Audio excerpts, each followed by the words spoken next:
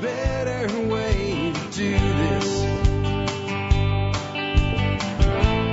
Let me show you a better way. You don't have to be another face. Hi, folks. This is Jack Spirko with another edition of the Survival Podcast. As always, one man's view of the changing world, the changing times, and the things we can all do to live a better life if times get tough or even if they don't. Today is Wednesday, October the 3rd, 2018. This is episode 2304 of the Survival Podcast. And so it's Wednesday, so that's interview day. We're going to have a good one today. I'm bringing back a guest we had on a couple of years ago at least now. His name is Jeremy Zimmerman, and I had him on before to talk about his first book, which was Make Mead Like a Viking. And Make Mead Like a Viking really changed a lot about how I make alcoholic beverages as a whole. We'll talk about that someday. But what we're really here to talk about today is his new book, Brewing Beer Like a Yeti. Actually, it's Brew Beer Like a Yeti. And it's a really cool book, and Jeremy's a really cool guy. We're going to talk about natural fermentation. We're going to talk about all the different styles of beer, more from a historical standpoint than the way that, say, beer is judged today in a competition. It's going to be a great interview.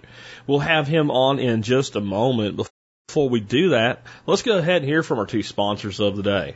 Sponsor of the day number one today is Western Botanicals. We're going to talk about herbs today in alcoholic beverages, but we're talking about really more about medicinal herbs. Of course, the medicinal herbs can go in alcoholic beverages. Big tradition of that. We talked about that recently too. But man, if it's herbal and legal in the United States, guess what? You can find it at Western Botanicals. And if you get it from Western Botanicals, you're going to find that it's either organically grown or wild crafted. And if you pick up the phone and call them and say, hey, I need some help, you're going to get real people that really care about you, that answer the phone in Utah, not New Delhi, and help you, out with your customer service needs. Western Botanicals is a mission-driven company with a goal, and that is to put an herbalist in every home in America. You can learn more about them at westernbotanicals.com, and if you are an MSB member, they do offer a discount program that sells for $50 a year, but you can get it for free. Details are in the benefits section of the MSB. Next up today is Ready Made Resources, the company that says what it does and does what it says. All the resources you need, ready made and ready to go for you on their website at readymaderesources.com. They've got everything from the practical to the tactical to guns and gardens and everything in between at a company that says what it does and does what it says, readymaderesources.com. And before I bring Jeremy on, let's take a look at this day in history. We're not going to go back that far. Many of you will remember this. We're going back to 1994, October 3rd, 1994. O.J. Simpson was acquitted. At the end of a sensational trial, former football star O.J. Simpson is acquitted of the brutal 1994 double murder of his estranged wife, Nicole Brown Simpson, and her friend Ron Goldman. In the epic 252-day trial, Simpson's dream team of lawyers employed creative and controversial methods to convince jurors that Simpson's guilt had not been proved beyond a reasonable doubt, thus summoning what the prosecution called a, quote, mountain of evidence implicating him as the murderer. Orenthal James Simpson, a Heisman Trophy winner, star running back with the Buffalo Bills and popular television personality, married Nicole Brown in 1985. He regularly abused his wife, and in 1989 pleaded no contest to a charge of spousal battery. In 1992, she left him and filed for divorce. On the night of June 12, 1994, Nicole Brown Simpson and Ron Goldman were stabbed and slashed to death in the front yard of Miss Simpson's condominium in Brentwood, Los Angeles. By June 17th, police had gathered enough evidence to charge O.J. Simpson with the murders. I think that if you're old enough to kind of remember this, like if you're in your late 30s and above, you know how big a deal this was. If you're not, you probably don't. Remember, like when you were in school, how when certain things would happen that were big national news events, like the space shuttle, the first space shuttle that blew up is one I remember from school. They would wheel TV sets into the classroom and like you'd stop school stuff and kids, this is important, something bad happened. And it was, kind of that level of thing. I don't think they did the O.J. Simpson thing in school. What they did do, and I found this fascinating even at the time, I was a contractor at the time working for Lockheed Martin I was managing their optical networks at a huge campus that they have in Grand Prairie, Texas. This is a place that, you know, they had more than 9,000 phone numbers at this one complex. That's how big this place was. And there was a huge cafeteria, and a lot of people came there to eat lunch. They wheeled 2 TV sets in because it just so happened that the verdict was being read at around lunchtime for most people when the cafeteria was open, and there was that much interest in it. And I watched grown adults sitting in a cafeteria, and for the time that was on TV, it reminded me of high school. People were glued to this trial. They wanted to know how it was going to come down. You want to know what I think? I think the jury did their job, and under the circumstances that they were put in, they got it right. However, I absolutely do believe he was guilty. And this is one of the reasons I do not have faith in the American justice system. If the American justice system can fail to the point where an obviously guilty man goes free, it can certainly fail to the point where an obviously innocent man goes to prison or worse. That's my thoughts on it, and it's a lesson from history of not that long ago. And with that, let's go ahead and get into the main topic of our show. We're going to talk about brewing beer, and specifically brewing beer like a Yeti. And with that, I have the author, Jeremy Zimmerman, ready to come on the air with us. Hey, Jeremy, man, welcome back to the Survival Podcast. Well, thanks for having me again. Glad to have you, man. We had a great time last time. We talked about, making mead like a Viking, which I loved your first book. Got a lot out of it, and I really enjoyed our conversation. So when you got with me about coming back and talking about your new book, Brew Beer Like a Yeti, I was happy to bring you back on. But I bet you a lot of people don't know who Jeremy Zimmerman is, and I try to connect my audience with a guest on a personal level. So kind of, I don't know, take us back to like high school and you're spacing out in study hall or something, and kind of what have you done in your life? A little, the spiel on your professional side, and how did you get into, making beer, meads, and stuff like that? All right. Yeah, high school is actually the least interesting part of my history, primarily because that's the only time I actually went to school. I was homeschooled all the way up through 9th grade, and my dad taught at a high school, taught English. And for some reason, I decided I needed socialization, which I guess I did. But so before that, my parents were part of the Back to the Land movement, it was called back then. So they bought a completely dilapidated farmhouse on about 40 acres. And me and my 4 siblings grew up just helping tear walls down, build that house up into the beautiful farmhouse it is now, playing in the woods. My dad made country wines from stuff he foraged and grew. So all that kind of stuff kind of helped make me who I am today. And from there, I went through the 4-year boring period of high school, and this was all in Kentucky. It's in northern Kentucky, kind of near the Cincinnati area. And then I went down to eastern Kentucky to Berea College, which I now live in that town again.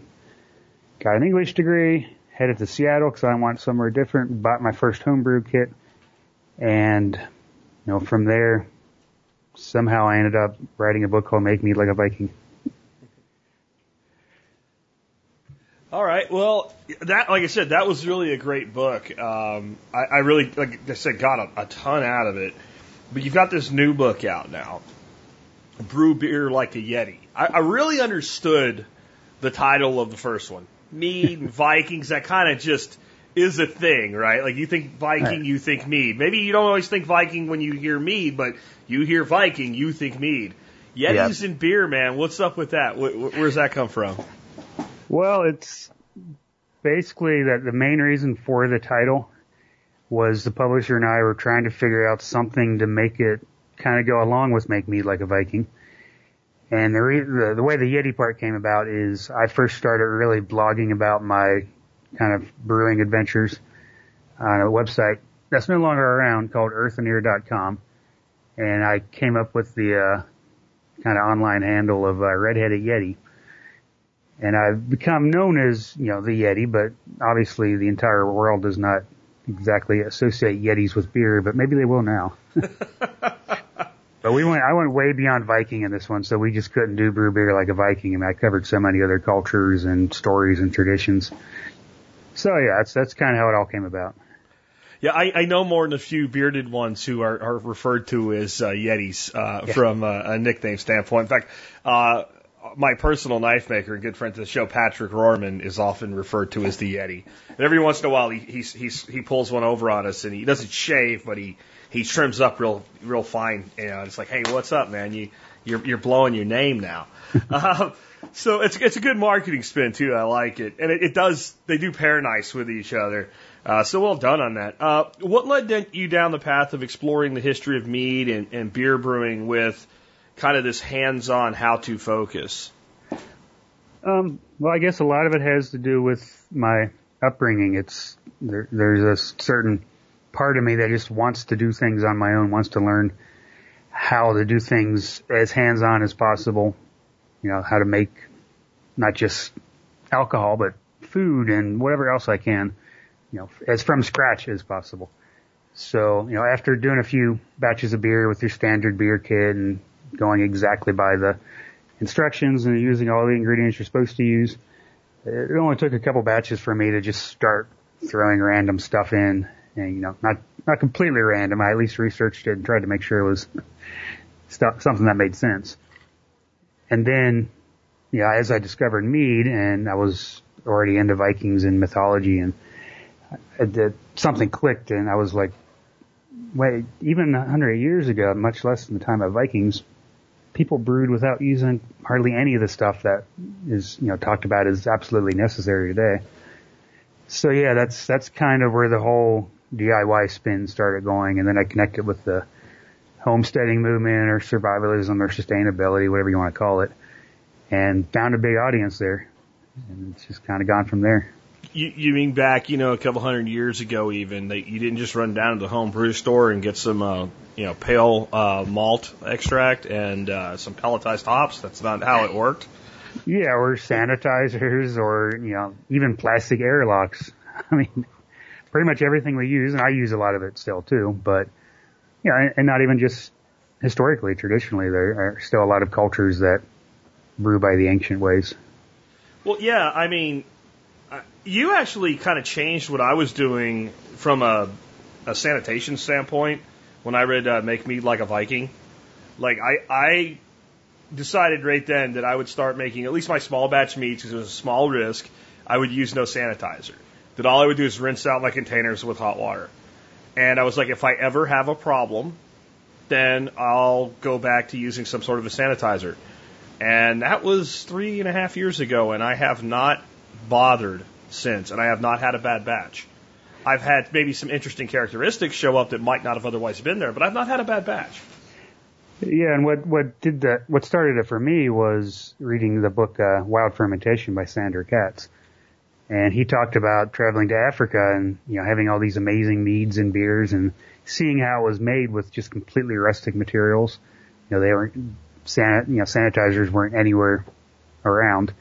And so I did the same thing. I was like, yeah, I don't know about this. And started playing around, and now I've still got some sanitizer that's been sitting around for years. Every once in a while, if, you know, something's really, some equipment's been hanging out in the basement or something, I might.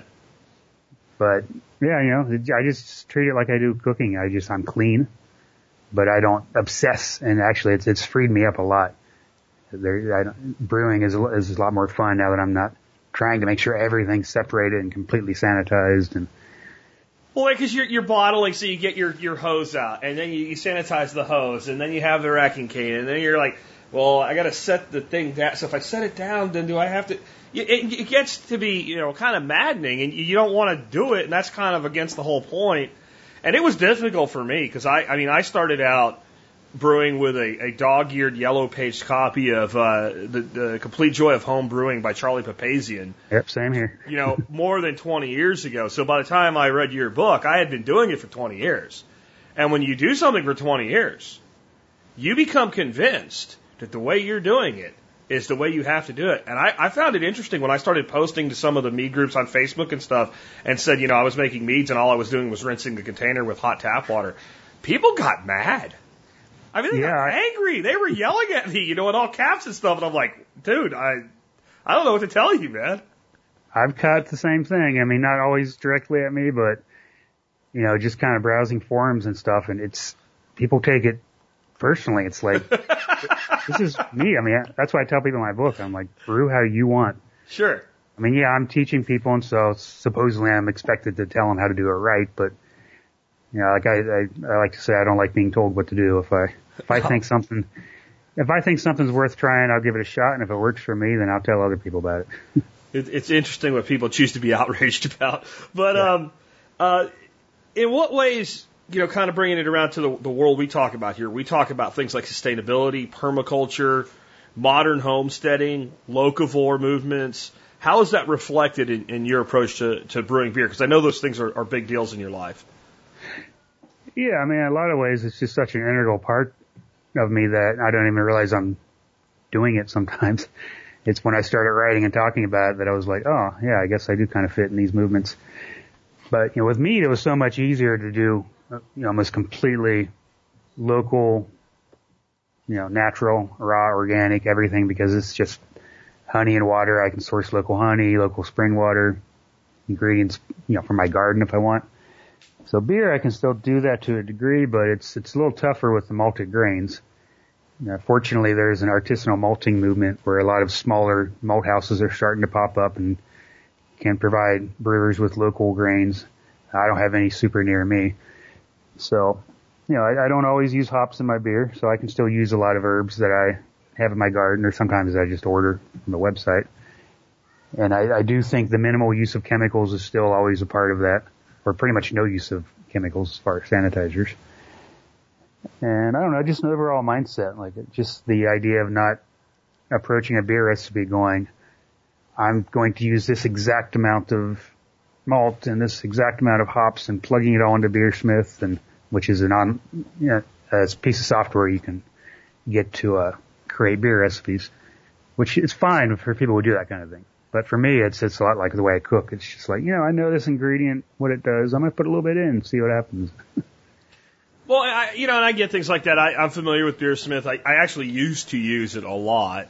If you're trying to make a classic Pilsner to enter into a competition that is supposed to be correct for style, all right, I get it. But the more I thought about it, as I've kind of loosened up and kind of my former tight-ass approach to doing this stuff was, like, I don't see any of this stuff having been done 100 years ago. Like, that's just not how people, a lot of the stuff that we use, they didn't even have. And, you know, every housewife in America made ciders and beers and stuff like that for their husbands and you know, colonial times and even pre-colonial times and what have you. So I think it kind of makes a lot of sense to just say, like, we've had alcohol in the walk of human existence for, best guess, I think it's around 6,000 years. So the majority of that time, all the stuff that we say is so important today, we didn't even have the ability to do. So why not at least try what our ancestors did?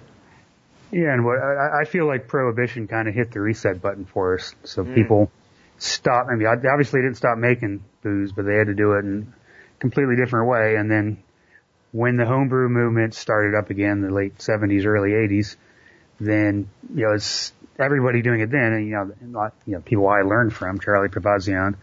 And so the stuff that they wrote, and, you know, the vast majority of it still is, you know, great information and great to follow. But certain things like the sanitization and some of the equipment and stuff became so ingrained in people's minds as this is how you have to do it. People just kind of didn't think back to before that time period and how it was done. I think a lot of the Prohibition FUD, you know, that was around about, you know, exploding bottles and people dying and stuff like that, like, there was enough of that left that it kind of influenced what these guys were doing. And to be fair, like, they didn't have a book to go by. They were the first ones to kind of to recreate that craft. And I do know, like, a lot of the stuff with the, like, the malt extract and all that did come from Prohibition. I'm from Pottsville, home of Yuengling beer and nothing else. Like, that is the only thing that Pottsville is known for. And they are the oldest brewery in America, and they're the oldest brewery in America for kind of a weird reason. They're really not. They're the oldest continuously operating because they survived Prohibition because they made ice cream. Yep. Malted ice cream. And they would sell you malt.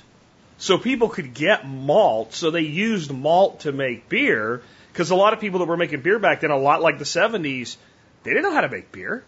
it had gotten to the point where we wanted a beer, you went to the bar or you went to the store and bought some beer. So I think people were less inclined to make beer at that point. So malt extract is a shortcut to beer. And I think that's a big part of why kind of the movement started with it, because it was freely available. And, you know, you're like Grandpa, because you got to figure those guys, that's what they did, right? They went, hey, Grandpa, during Prohibition, did you make beer? Yeah, how'd you make it? Right? You got to figure that's how most of those guys kind of got their start. Yeah, and I by no means want to, you know, put them down or anything like that. But yeah, you make a great point. It's they worked with what they had. I mean, they did have, I know Papazian, from what I understand, was able to get some information from people who were brewing in Great Britain, in the UK. So I think he based a little bit of his ideas off of that. But again, those were the more modern brewers. And he's writing a book trying to get other people to do it. So what's easier than buy this, boil this, put this together, stick an airlock on it? So he was also trying to make it something that would get guys like you and me to get started. Yeah, I mean, relax, have a homebrew. That mantra is still part of. It's funny because it is. Funny. Yeah. Because it gets, you see it pop up all the time, right? You're like, not even talking about brewing. And then you see somebody, like somebody gets all wound up, you'll just hear somebody throw that out, man, relax and have a homebrew. But let's get back to kind of the stuff you're doing. You've got different styles in this book, and you talk about beer and ale and grit. What, kind of talk about those first. What are your thoughts on styles and what makes a beverage a beer versus an ale, et cetera? Well, I mean, I guess I kind of have my own thoughts on all of that, but as I was doing all this research historically, I found all kinds of stuff that just goes against our modern conception of what beer is. You know, like a lot of beer recipes from, say, like the 1800s were just made from like brown sugar or molasses. There were no actual malted grains, so things like ginger beer. Mm-hmm. And so I was like, okay, I'll give that a try. So, you know, with me personally, I'm fine with mixing various sugars, and you can call it what you want. But I know it's very important to have style designations to a certain degree, so you know what to expect.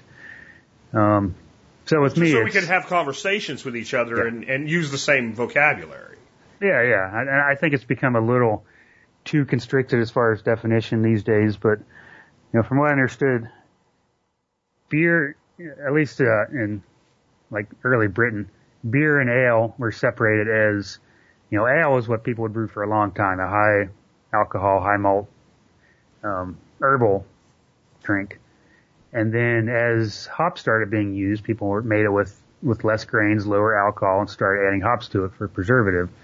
So for a while there, that was the designation, was beer was a light hopped drink and ale was kind of a high alcohol malty drink, usually with herbs. And over time, hops started getting added to that.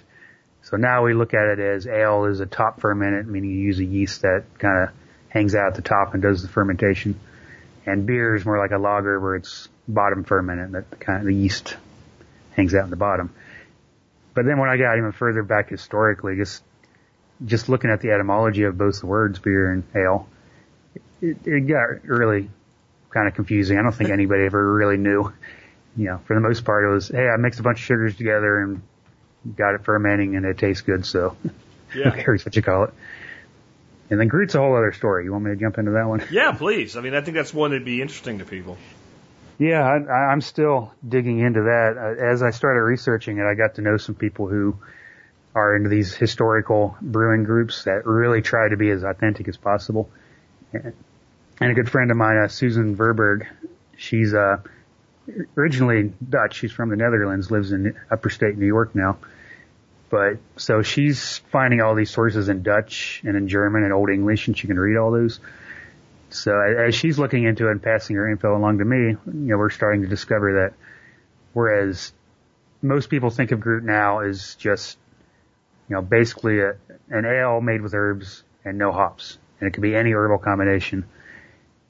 And then a lot of the books, the kind of more recent books I read, talked about how different Groot houses, which were the breweries of the time, had proprietary herbal mixes, and that's kind of what Groot was. Each one had their own herbal mix. Then, you know, as I dug further into it, it was looking like, you know, the word Groot kept having different meanings. In one case, it was like a fermentation enhancer. So sort of like this mix of nutrients and, yeast, maybe dehydrated yeast that was sold and then used to kickstart a brew. And then there was a tax created on Groot, so that at some point the word Groot referred specifically to the tax. Huh. To be honest, it gets complicated. So I pared down a lot of what I wrote and did just a couple pages in the book because I was going too far afield. But it is something I'm definitely delving into more to try to get a handle on it. Well, and if you think about just in our lifetimes, I think you're maybe a little younger than me, but you're close-ish to my age.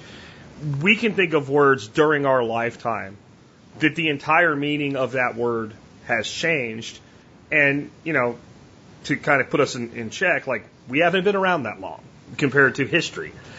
So these are words through different languages over maybe centuries. The meaning themselves of the word over time changes.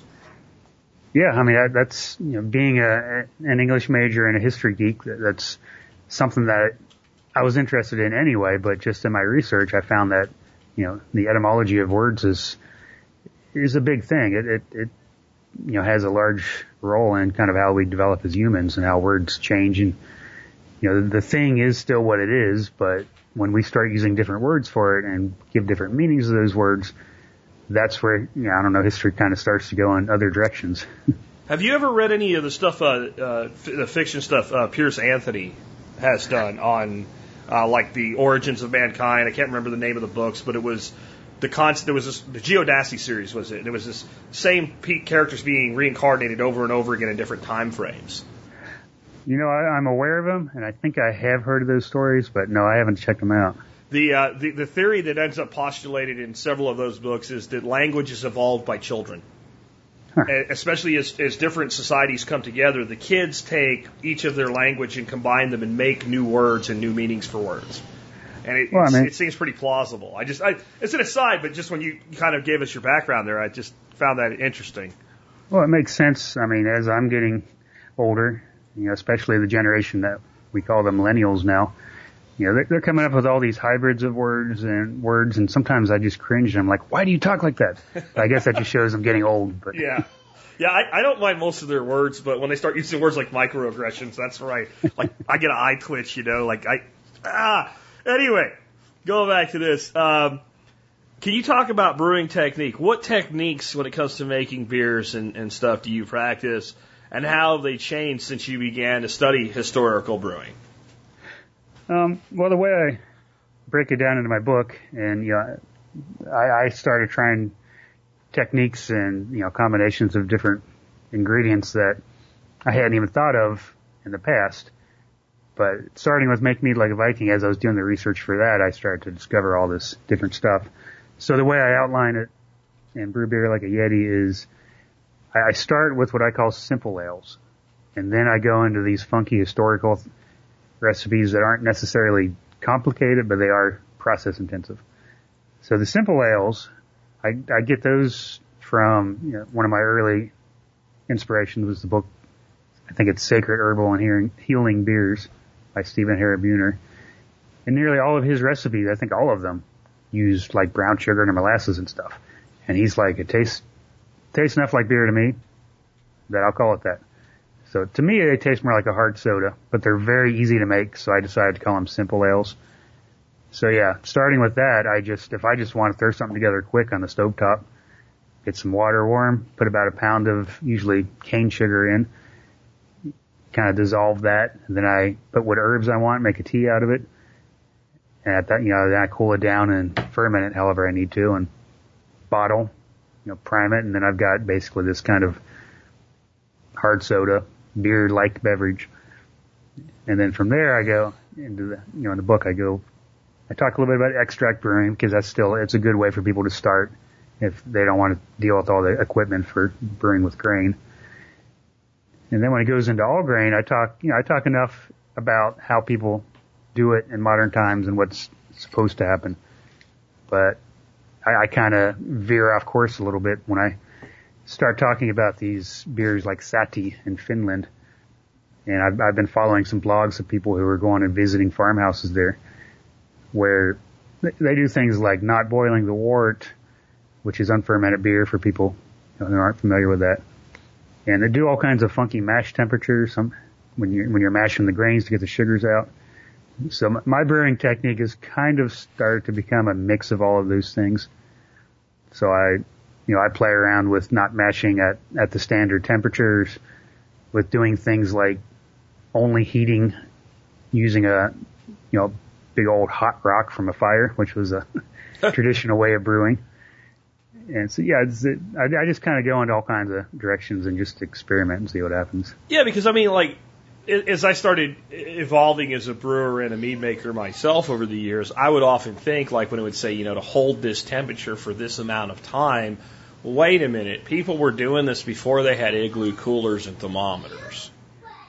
Right? Yeah, so how can you possibly tell me that even after let's say the German purity law or whatever, that around that time, that brewers were holding mash turns at specific temperatures for specific time when they didn't have a thermometer yet?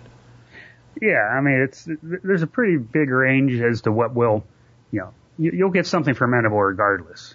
The temperatures might affect kind of how dry the beer is. They'll have subtle effects. But, to be fair, once people started realizing that pasteurization and using hops is what kills off what was once called the beer disease. Yeah. And once they got into these temperatures work better than sure. And their beers became a lot more consistent, especially if they're selling commercially. But I do recall one of the stories in my book. I can't remember the names of who they were, but as the thermometer and hydrometer started becoming used, there was one guy, a brewer, I think he ran a brewery, who just would not have anything to do with it. And he kept brewing by the old way, and he just kind of, went away. Like his brewery just kind of died. Probably more from lack of consistency than quality. Yeah, exactly. That's one reason why all the stuff with sanitization and specific recipes is pushed is, if you're going to brew commercially, you need consistency, but, you're a home brewer, you may aspire to that, but that doesn't mean you have to do it when you're just brewing for yourself and your friends. See, to me, it makes us more like winemakers. Yeah. Like, you can do everything exactly the same way, everything by process, but different years of wines are going to taste different, even if they're aged for the same period of time, and then you left notes behind, so you've tasted both of them at 3 years, just a year apart. The grape changes, so the wine changes. And I kind of like that as a home producer. Yeah, no, I like that concept. And to be honest, none of this stuff I was doing was ever initially meant to be, hey, this is how everyone should do it. But it was just the way my life is crazy, living in an old house that I'm constantly fixing up, and everything's a mess because of the kids. And I mean, I can't focus on specifics as much as I was being told I should, and I was just brewing how I needed to. Yeah. And it worked out fine, so I was like, well, why not let other people know, because I'm probably not the only one who lives this way. As you've looked back over history of beers, right, where does carbonation really come in? I mean, I imagine some of the first beers, like they were drinking them when they were still fermenting, so they were getting some bubbles from that. But, you have to have a sealed vessel to do carbonation, so beer kind of predates a lot of what you would think of doing that, or no, or because I'm pretty open to almost any style of beer, but I don't like flat. Yeah, I mean, it's hard to say exactly when that came about, but yeah, like you said, a lot of the times it was drank while it was still fermenting, which it's not quite the same as a carbonated beer, but you've still got that kind of fizz. And some beers even today are traditionally drank flat or nearly flat, like Sati. But, it definitely, carbonation became a thing when, I'd say around when the glass bottles were, completely sealable vessels. I'm sure they played around with it with barrels and stuff like that. But I do remember a story of one of the first, when people started brewing with bottles, and how they were still learning that, okay, well, this is potentially dangerous. And something about, the guy opened the bottle for the first time and he was like, it was like a gunshot. I've never broken one. I've had a few overcarbonate, though, that when you open them, boy, it was overcarbonated. Yeah, I've never had any explode on me, but I think I have occasionally had some where the rest of the batch was fine, but I went down the basement and the bottle was busted. And I don't know if maybe it was just a weak bottle or what, but it happens. Yeah. So when you brew, how do you work to minimize and repurpose ingredients such as like things like spent grain and water and yeast? When I can brew so that I finish, or at least I rack one batch of beer and am getting ready to start another one. Sometimes I'll just put a lid back, an airlock back in that bucket and leave all the sediment behind and then pour the next batch into it, and it pretty much always starts up right away. So that's one way to kind of reuse yeast, is to kind of use some of the previous batch. I don't do that all the time. Sometimes if I get a good yeast I try and save it like in a jar in the fridge or something. And to be honest, I'm not consistent about this just because of the craziness of my life. I think I get the idea some people think that I've got all these yeast strains saved up, and a lot of the stuff I write about I do, but not necessarily all the time, just because part of it is because I've continued to experiment. But with the grains, it's tough. I don't, I currently live on, I guess I do what you might call modern homesteading or urban homesteading. I have a decent sized yard, but no animals other than some pets. My neighbors for a while had chickens, and we're going to get some again together. So that's one thing you can do as far as spent grains. You're not reusing them, but at least they're getting some kind of use. And when I get a chance, I try to, and sometimes I'll just save some in the freezer. But like I'll do something like make dog biscuits out of them, and I've got a recipe for that in the book. And I'm experimenting with making bread from the spent grains. That's a little tougher because you got to get them completely dried out first, and then you got to grind them up finer. But as far as reusing, there's a lot of things you can do with those grains, or save them for a farmer who's got a bunch of pigs or something. Is another option. Go ahead. No, I think that's it for now. Yeah, I was going to say with the yeast, the big thing I used to do, I actually make a heck of a lot more cider and mead now than I do beer. But when I did a lot of beers, I would often do, like, let's say, a Belgian-style simple ale, but using something that would work for, like, an Abbey. And that's going to be a lot higher gravity. So then I would pitch the wort for the high-gravity beer onto the Trubla from the prior batch, because it needed that, and it would go. I mean, you overflow hose on it or something, because you drop something with 12 pounds of fermentables onto a 2-inch thick yeast cake, you're gonna get kind of explosive start. And it worked really well. I never did much with like trying to save a portion of it or whatever, or even split it. And I think that goes back to my, what like messing up, lack of sanitation concerns and stuff like that. I'm going to mess the yeast up by moving it into another vessel, which is, I think, kind of silly, but there is some of that residual that I guess kind of stuck with me. Plus, yeast is cheap. Yeah, no, I get that.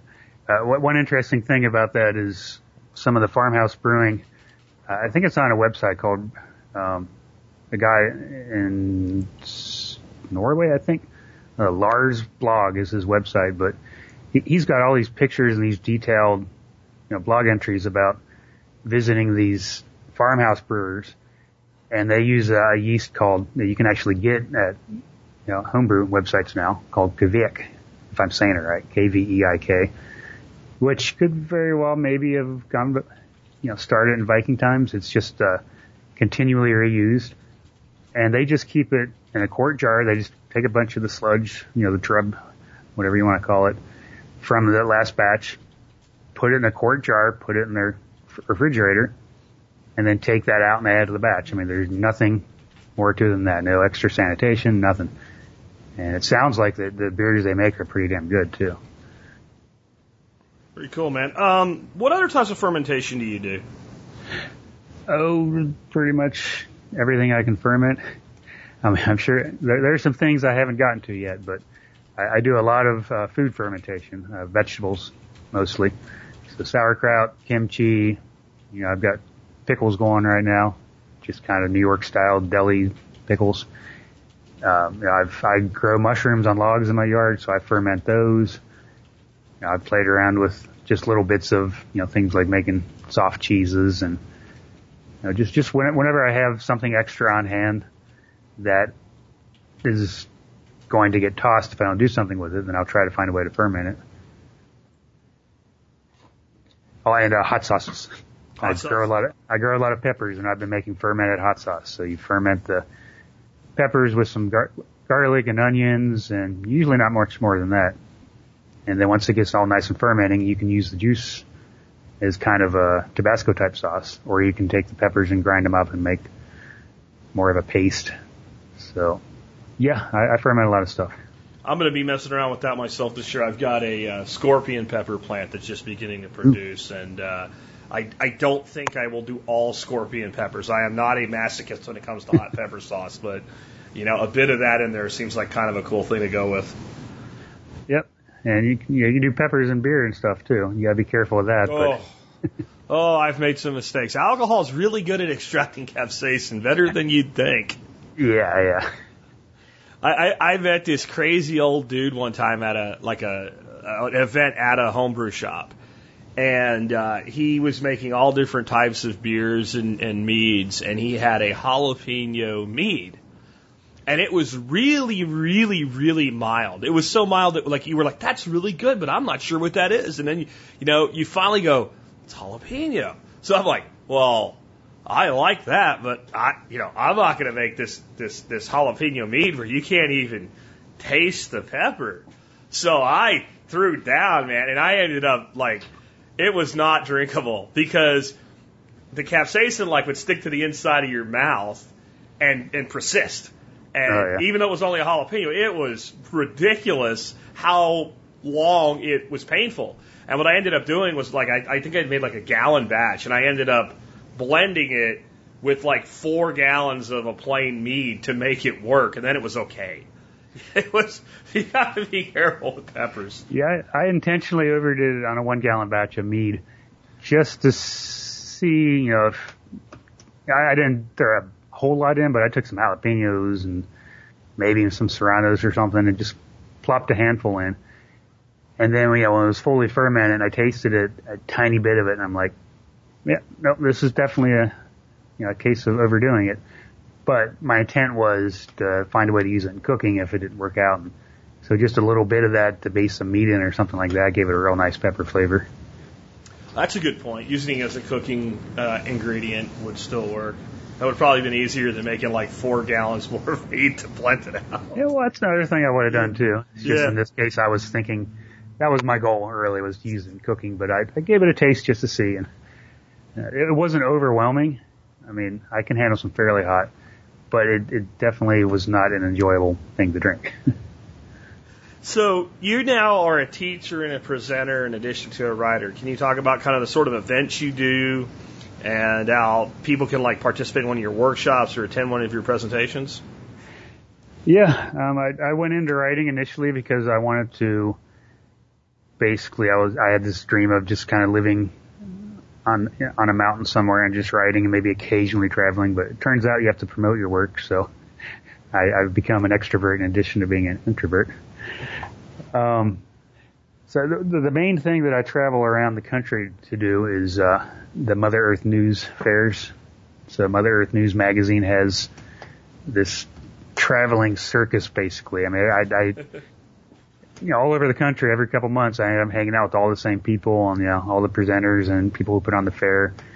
And sometimes people who are attending hang out afterwards and party. I mean, it's just fun. But that's a really fun one to attend. And there's so many other workshops and presenters and speakers, most of them authors. So that's the big one. And then when I go to those, then I try to kind of find other things to book. So in February, I think it is, I'll be doing the one in Belton, Texas. And I don't think I have anything booked other than that, but I'm looking into it. And then there's one in Oregon in August. And as far as my hometown, or the town I live in, Berea, Kentucky, we have a thing called the Learn Shops every July. And for a whole month, there's all kinds of artisans who teach all kinds of stuff. So I teach about mead, and I do a sauerkraut class, and I'll probably be adding beer and something else. And that's just, I get people from couple states away come out of that sometimes. So, and on my website, I update all these. So it's just my name, jeremy-zimmerman.com. Yeah, at the moment, I don't have a ton booked other than some book fairs, because what I'm doing is planning kind of my tour for next spring and summer. So I'm thinking I may head out to Seattle, maybe head up, possibly up to Maine, somewhere like that, but not too much official yet, unfortunately. Well, that's cool, though. I mean, I'm glad to see you doing that. It's one of those things that we all need to do when we're in a business. It's, a personality-based business to some degree. And it's hard, though, because you take time away from home, and that's kind of where all the work gets done. So you have to balance work and promotion.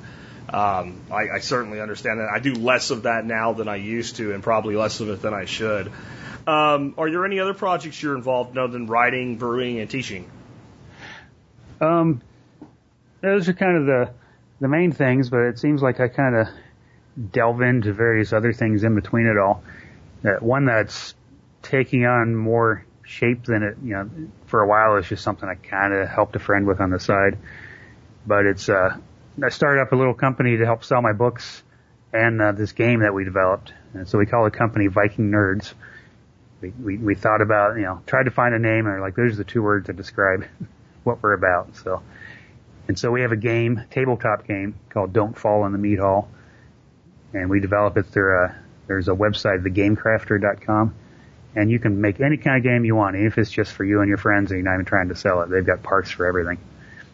So yeah, that's kind of our big thing. We're starting to do gaming conventions. And it's fun to kind of mix workshops with make mead. So here's how to make mead like a Viking, and here's how to drink it like a Viking. And so the game is kind of emulating a bunch of Vikings in a mead hall, throwing things at each other and getting drunk and passing out. And so yeah, that's kind of my other big venture. And our YouTube channel is actually mostly my mead making videos. Okay. So it's just Viking Nerds, and we're on Instagram and Facebook and all that stuff too. Very cool. If you were gonna make a couple batches of let's take off beer and go to take off meat and go to beer, since we're talking about your new book this time around. What are some of your favorite beers? And don't give because given the step-by-step how to make is, laborious and doesn't work real well in audio anyway. But the main ingredients and what you like about them. Pick 2 or 3 and let's kind of just give the audience a taste of what they might learn to make if they got your book. Yeah, pulling up the recipe list in the book now so I can get some ideas. But one that I've been playing around with quite a bit is I mentioned the Finnish Sahti beer, but a lot of other traditional beers use this ingredient too, and it's flavored primarily with juniper. You can just use juniper berries, but when you're actually brewing it, the version, Eastern Red Cedar in the Eastern U.S. is a type of juniper, so I use that. So you take the branches and berries and everything and add them to the wort. Sometimes I add some to the mash. So that makes a really interesting kind of a cloudy, grainy sort of a beer with a sweetness, but then a bitterness that's a completely different kind of bitterness than hops. It's not to everyone's taste, but everyone I've had try it recently has been like, usually the first comment is, I've never had a beer like this before.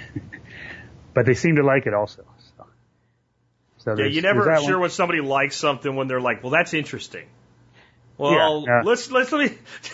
What do you really think? Right? These are pretty obvious. Yeah, the look on their face was, I've never had anything like that before. It was a good look, so. But yeah, that one's fun to play around with. One thing that was fun was learning how traditionally oak bark and the bark of other trees was used in a lot of beer. So when we talk bark, we're talking about the inner, I think it's cambium it's called, which actually gives it almost a root beer sort of a flavor. And I think traditionally a lot of root beers were made with the inner bark of some trees and the roots. So that's been a good one. I've actually got an oak bark and mushroom beer. I threw some shiitake mushrooms into it as well. And, it was good. It's certainly not what you're if you're expecting an IPA or something, you're not getting that. But so I just, those are some of the ones I really enjoy because they're ingredients that I can literally walk out in my yard and get. And they make some pretty damn good beers too.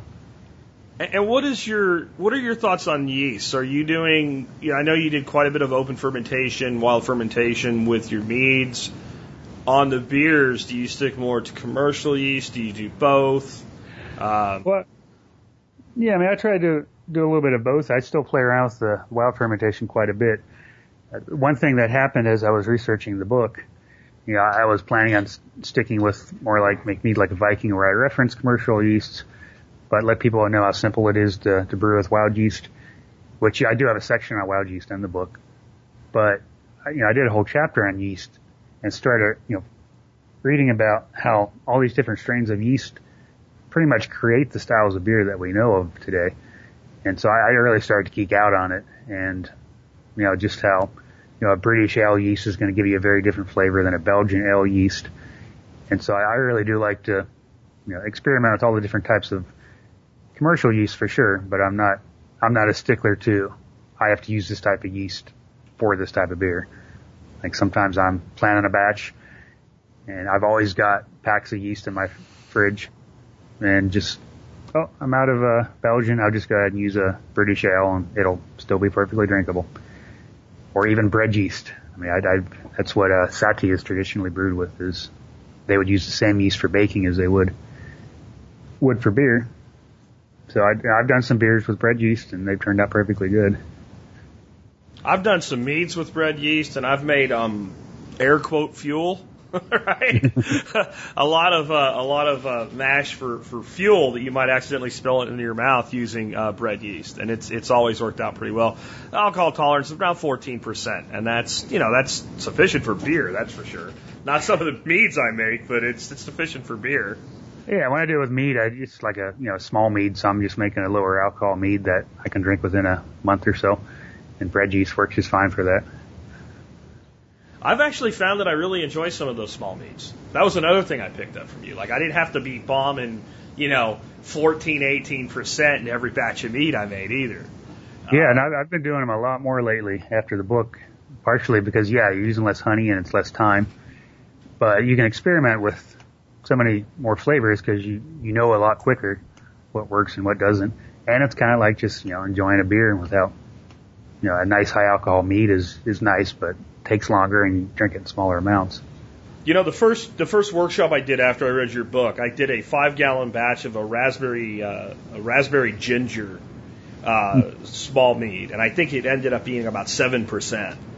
And people immediately expected, because it was pink, it's going to be sweet, and it fully attenuates, totally out. And raspberry actually is not that sweet to begin with, and when you attenuate it out, it's tart.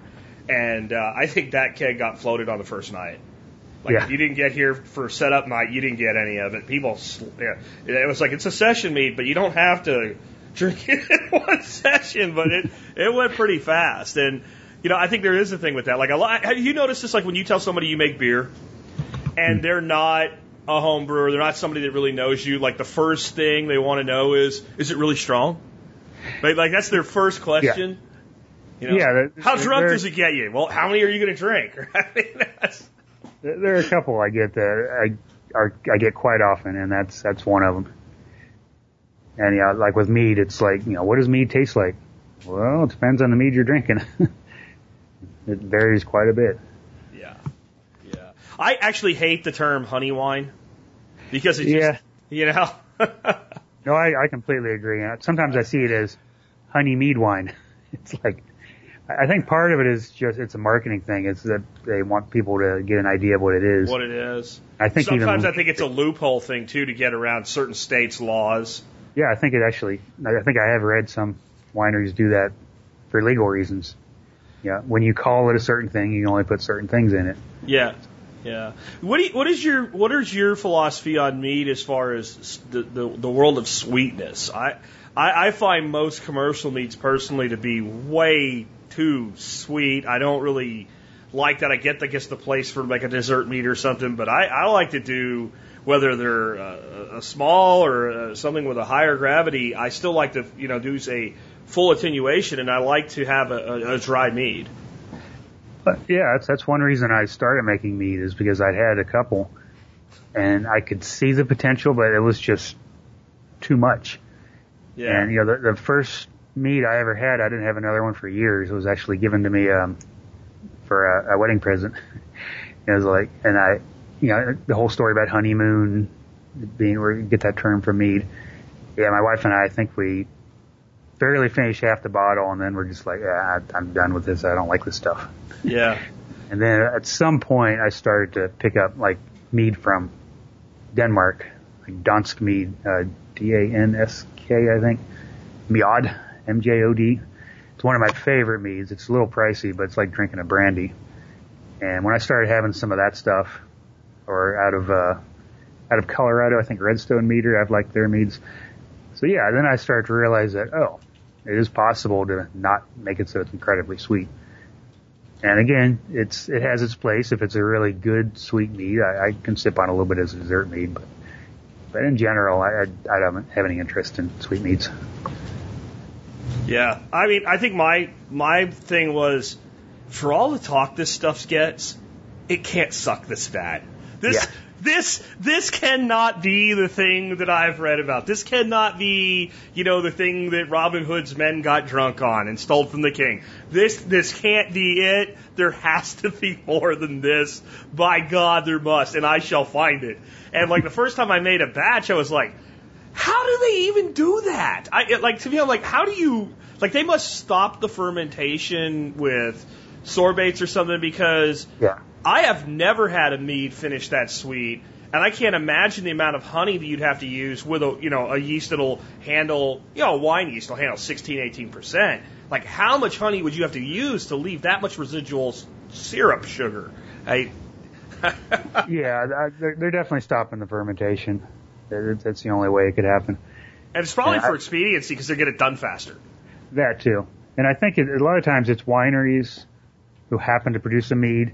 And I've actually talked to people who run wineries, and they said that people come in, and when they see a mead, they expect it to be sweet. So they're doing it for their customers. But now it's getting to the point where all these craft meaderies are popping up all over the country. And we've got, session meads on tap, and it depends, and not all of them are widely distributed, but there's a lot more variety of meads starting to show up commercially. Gotcha. So, how do people follow you and contact you on the internet? Well, I've got to the point where I have like 12 billion different places, so best way is just Google my name, and you'll find a lot of it. But I'm on Facebook, and I have an official, kind of the business type page. That's for it's if you just look up my name, it's Jeremy Zimmerman -writer. But if you type in the URL, it's Facebook. I think it's my first name, which is JEREMEZIMM, Yeti. So, and then I'm on Instagram, Twitter, and all of that's just pretty much Jeremy Zim. Well, cool, man. I'll make sure that links to like the big 3 social media and your website are in the show notes for people today. And just so I don't mess it up, episode 2304, took a quick look at the screen there. Episode 2304, Brew Beer Like a Yeti with Jeremy Zimmerman. You guys can get on by there and find all the ways to connect with him and pick up his books. His book, Brew Beer Like a Yeti, I have not completely read through it yet. He did send me an advance copy, and I have been going through it a bit at a time as I've had the time. Absolutely fabulously loved Make Mead Like a Viking, so I highly recommend both of them. I'll have links to both of those in the show notes today.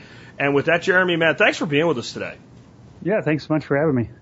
All right, guys, I really enjoyed talking to Jeremy today. I mean, it's not a hard subject to get me talking about. On the note of alcohol, though, I wanted to let you guys know about something that I'm going to be doing next weekend. Not this weekend, next weekend. I'd love to have some feedback from you guys. If anybody's going to be there, going to be in San Antonio. It is the Veterans Alcoholic Beverage Competition. This is vabevcomp.com is the domain name again. vabevcomp.com. I had a little tiny bit of feedback when I've put this out a couple times and not really any excitement over it. It seems like a pretty cool thing. There's going to be a car show, there's going to be a barbecue competition, and there's going to be an alcoholic beverage competition. You can get a tasting cup and go around and taste all different types of adult beverages. Again, it is the 13th and 14th in San Antonio, Texas, and I feel like I've been putting this out once in a while. It's like throwing a flat basketball against the wall. Attendance is supposed to be somewhere in the neighborhood of like 50,000 people. You'd think maybe I'd hear from some of y'all. I'm happy to just go down there and participate. They asked me to participate in this as a judge. And they asked me to do that because they want their entire panel of judges to be veterans who are entrepreneurs. And when somebody makes a request of you, will you come do this as a veteran entrepreneur to support a veterans movement? You kind of don't say no unless you have to. And I didn't have to, so I didn't say no. So I'm happy to go down. I'm sure I'll meet some people. I'm sure it'll be good for TSP as a whole. But, you know, Texas is a big place, I understand. But we got a lot of people in the area. And except for Mike and Sulu Proprietors, I hadn't heard much. We're getting in a short time here. If I'm going to put together any kind of like a meetup after hours or something like that, I need to get on it. You know, if I get a few dozen people, it's worth doing. If it's like 2 or 3, I'll just come down there and see me and find me where the judges are. And I will say this, no matter what we do, if you're going to come to this thing, check it out, etc., shoot me an email and put TSPC BevComp in the subject line, and I'll send you back like my cell phone and stuff like that, and put you on an email list, and that way I'll let people know like what's going on, where I'm going to be, what I'm involved with, that type of thing. But this looks really fun. I've gone ahead and sponsored this event as well with some other really cool people that have sponsored the event. BMC Accounting, 5x5 Brewing, Black Patch Distilling, Spoils of War, Pop Smoke, Brewing America, Justice Label, Scars and Stripes, Green Zone Hero, Beard Barbecue. These are all sponsors. Blanco Cigar Company, Fortis, Trial Lawyers, Rally Point, Veteran Home Inspections, Canine Salute, J-Dog Junk Removal and Hauling, Atex Wholesale Liquors, Fit Brewing Company, 12 Bravo Construction, The Salty Soldier, and Steve Kunn have all sponsored this thing. So it's a pretty cool looking deal. I'd love to see some of y'all there. They're going to have beers and hard spirits and all kinds of stuff. The products are featured are from people who are veterans, and some are from people that aren't. It's a pretty inexpensive contest to actually enter, and I think it's everything from like nano breweries up to larger scale stuff. So again, check it out, vabevcomp.com. I'll have a link in the show notes for you. I'll put out a standalone post about it again and see if there's any real interest in doing something with it. If not, like I said, I'll just go down there and drink. The guy asked me like, well, what days you're going to need a hotel? And I'm like, oh, come in Thursday. So Thursday night. And he's like, well, do you want to leave Sunday or Monday? And I'm like, I think I need to leave Monday morning. I don't know if I want to spend Sunday judging alcohol and then drive home from San Antonio. So I'll be down there for the full weekend, and definitely look forward to syncing up with some of y'all if we can. Anyway, that brings us to our item of the day today. Item of the day today is the Cobra CPI 890 800-watt compact power inverter. I have this out because for a very, very long time, I recommended a different power inverter, the Whistler XP800i. And I thought that was just the best value in, modified sine wave power inverters that was there. And Whistler just for some reason or other stopped making them. I just can't find them anywhere. And the ones that are on sale, like used or whatever, are like, because they're gone now, I think people are retarded and they think they're getting like $250 for one. It's a $55 inverter. It's all it ever was. It's all it ever will be.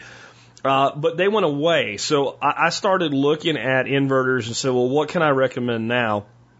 And I was talking about it with a few people, and I had a little bit of an email conversation with some finalists with Sean Mills, who was on the show recently, and our newest member of the Expert Council, who is an electrical engineer. And he said, I really like the Cobras for that level of product. So that was kind of the last little tipping of the scale, and the Cobra winning out on my new lead recommendation. The line, though, what I really like about it is they have inverters all the way down to I think it's 100 and, let me see here, it's like 130 watts all the way up to 2,500 watts. And they have a 200 watt model I really like. I have a link in the review on it too. It is designed to sit in a cup holder. It is made kind of shaped like a big gulp cup. And so you can stick that in, and then you've got 2 USB ports and a single AC port. And so it'd be good for maybe charging a laptop or something like that, whilst also charging some small devices. Some important stuff about power inverters. Number one, your car is not a lightsaber, in the words of Stephen Harris. It's just not going to happen. There's only so much power in the car battery, and there's only so much power coming out of your alternator. So if you go and you put something like a 1,500 watt inverter on your car, it can give you, 1,000, 1,200 watts power, but it's not going to do it for very long. It's just not going to work. Another thing is, as you go up in inverter power, you go from being, where you can put alligator clips on your battery, you need to be bolting it down on your larger projects. Then the next thing is, some of your smaller ones, like a 400 watt inverter, they'll often have alligator clips that can clip onto your battery, and they'll have a 12 volt VDC plug that goes into like a cigarette lighter style plug. Let me tell you something about that, folks. Just a little electrical 101 here. That little outlet in your car can handle about 150 watts being drawn through it. That doesn't mean you can't try to draw more through it. And if you do, something's going to pop. Either a fuse in the inverter, or the inverter itself is going to fry, or more than likely you're going to actually pop a fuse in your vehicle. So if you are going to be drawing more than, let's say, 120 watts through an inverter, you need to then go to a clamp-on style inverter and clamp onto the battery versus plug into the outlet. Those outlets just cannot handle, and that includes surge. So if you have something that's going to surge but then runs at lower wattage, again, you got to go clamp on. And then the last thing, this is real electricity. I think sometimes we think of electricity from a car or a battery as somehow different than electricity in your home. It can hurt you and it can kill you. If you don't know what you're doing, get some help with your projects, especially when you start, trying to go build some off-grid solar and you're strapping 6 or 8 batteries together in a bank and hooking up a 2,500 watt inverter to it. You're playing with real power at that point, and it's not something that's that hard. There are just certain things you need to do right. And you can do them, and you can even really pretty much learn as you go, but you need to learn from a good source. On that note, if you've never been there before, Stephen Harris has a website called battery1234.com. He's got a set of 3 videos you can get on there that shows you how to select a battery, how to build a battery bank, how to build a mobile battery bank for your vehicle, etc. If you follow those instructions, you can do anything you want with these inverters, but just use some caution. You can kill or hurt yourself with the power that comes out of a battery. I just want to be clear about that. It doesn't happen a lot, but it does unfortunately happen. Lastly on these things, and I say this in my review of this product line, I have given up on reading reviews on inverters on Amazon.com because I think people are stupid, and when it comes to inverters, they're super stupid. You can't run your 1,200 watt draw coffee maker on an 800 watt inverter. It won't work. If you do get a 1,500 watt inverter and try to run your 1,200 watt coffee maker, it will quickly kill your battery. Yes, that is a real thing. Yes, if you run your battery all the way down to 0, your inverter will start to whine when it gets down into like 4 or 5% and there's not enough power there anymore. All types of things. No, you can't run 1,200 watts of lighting at a trade show on a 400 watt inverter. These are all actual negative reviews on this particular inverter and other inverters that I've read. And when I read stuff like that, I just sigh and think, I'm sorry, I don't think you're qualified to use electricity, even with an extension cord and a wall outlet, if you're trying to do these things. That just doesn't work. Now, I will say this about inverters. Inverters fail. As far as all electronics are subject to failure. Anybody that's been an adult for more than a day knows this. And most teenagers do as well. And inverters seem to have a higher rate of failure from high end to low end. A higher rate of failure than most electronics. I have the saying 2 is 1, 1 is none. And in inverters, I believe it 100%. You can buy an inverter for $50 to $55. Buy 2. If you can't buy 2 today, buy 1 and then put it in your future, but eventually build up having at least 2 inverters. If one fails, if it's under warranty, and this has a 2-year warranty, send it back and get a new one. If it fails after 2 years, buy a new one. It's the cost of preparedness. And that way, if one fails, you have another one. I haven't had a lot of inverters fail, but I've had more inverters fail than, let's say, laptop computers or, cable routers or Bluetooth speakers or something like that. They do seem, because of what they do, and I've used Duracell, I've used Cobras, I've used Whistlers, I've used a bunch of different ones. No-name varieties from Harbor Freight, whatever the lead variety is from Tractor Supply, I've got one of those. And I've used tons of them, and I've had, here and there, I've had them just finally conk out on you. It is something to consider. But anyway, again, though, for $55, I don't know a preparedness item that does more for you, under $60 than a good compact 800-watt power inverter. So you can check that out. Remember, you can always support the show by doing your online shopping at tspaz.com. Our song of the day today kind of picks up in a way, except it was before yesterday's song time-wise, but it kind of picks and ties back into yesterday's song.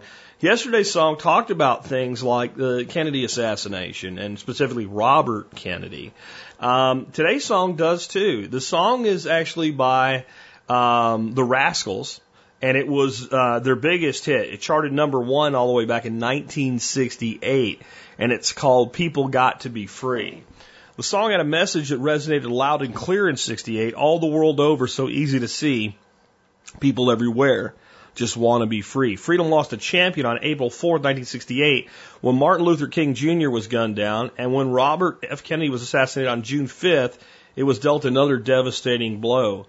Eddie Brigetti and Felix Cavier of the Rascals wrote this song in reaction to those murders, considering King and Kennedy's message in a simple missive calling for unity and understanding. It's hard to argue with the song's message. It's not overtly political. It doesn't lash out at any person or organization in particular. Combined with an up-tempo rock groove, it had all the makings of a hit, indeed. And it is a universal message. People want to be free. That's what people really want. Unfortunately, I think the big problem that we have in today's day and age, and it's the biggest reason there isn't more freedom in the world, is people want to be free, but they don't want the responsibilities that come with freedom. And therefore, they're willing to trade freedom for safety and comfort, but more so than anything else, they're willing to trade freedom for a lack of responsibility. See, the more free you are, the more responsibility you have. Think about it this way. What is the freest state that you could exist in? Somewhere in the middle of the wilderness with not another human around. You are as free as you could ever be in that situation. And guess what? You're responsible for everything in your life, how you're going to feed yourself, etc. As soon as we start interacting with other human beings, we give up some freedoms. And that's not all bad. And before you jump the gun there thinking I've lost my mind, think about it this way. When you get married, you give up some freedoms. And you do it for the trade-off of having someone you love in your life. But you are not as free when you are married as when you are single. If you want to go somewhere when you're single, you just get up and go. If you want to go somewhere when you're married, you at least talk to your partner about it, or you should, out of just decency. I'm not talking about having to ask permission every time you want to do something, but, if you're going to leave and go away for a while, then your husband or wife would like to know that you're not going to be there. So you at least have to discuss it with them. When you go to make a spending decision, it's something you make jointly, etc. So you give up freedoms. When you have children, you give up freedoms. I think it's worth it, but you do. There's no doubt that a single couple is more free in their life than a couple with children. And so when you get a job, you get an income, but you give up a certain amount of freedom. And there's got to be a balance point somewhere between freedom and comfort. But people are now selling out the essential freedoms that actually make us free for the comfort of not having the responsibility of caring for themselves. You know who has the comfort of not having the responsibility of caring for themselves? Slaves. I think what happened in our world is so many of the wrongs were righted that the caged bird got a little too far from the cage, and it's begun trying to peck its way back in the door, sadly enough. With that, this has been Jack Spirko with another edition of the Survival Podcast, helping you figure out how to live that better life if times get tough or even if they don't. Listen, please, listen, that's the way it should be. Peace in the valley, people got to be free.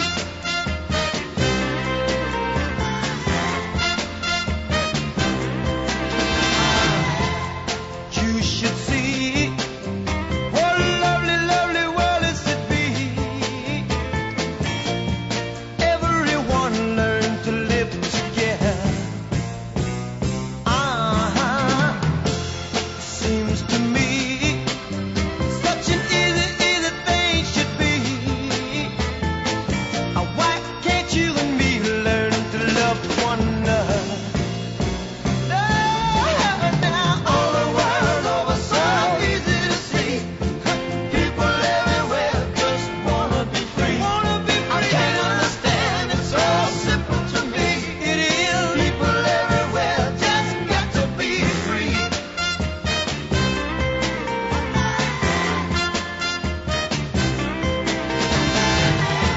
If there's a man who is down and needs a helping hand, all it takes is you to understand and to pull him through. Seems to me we got to solve it individually. And I'll do unto you what you do to me. Said no. Every shouting from the mountains on out to the sea. No two ways about it, people have to be. They got to be. Ask me my opinion will be. That's a situation for a man to be free.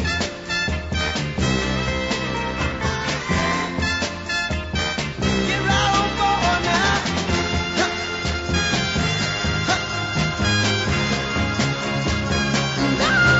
Yeah, all I feel is just come over me.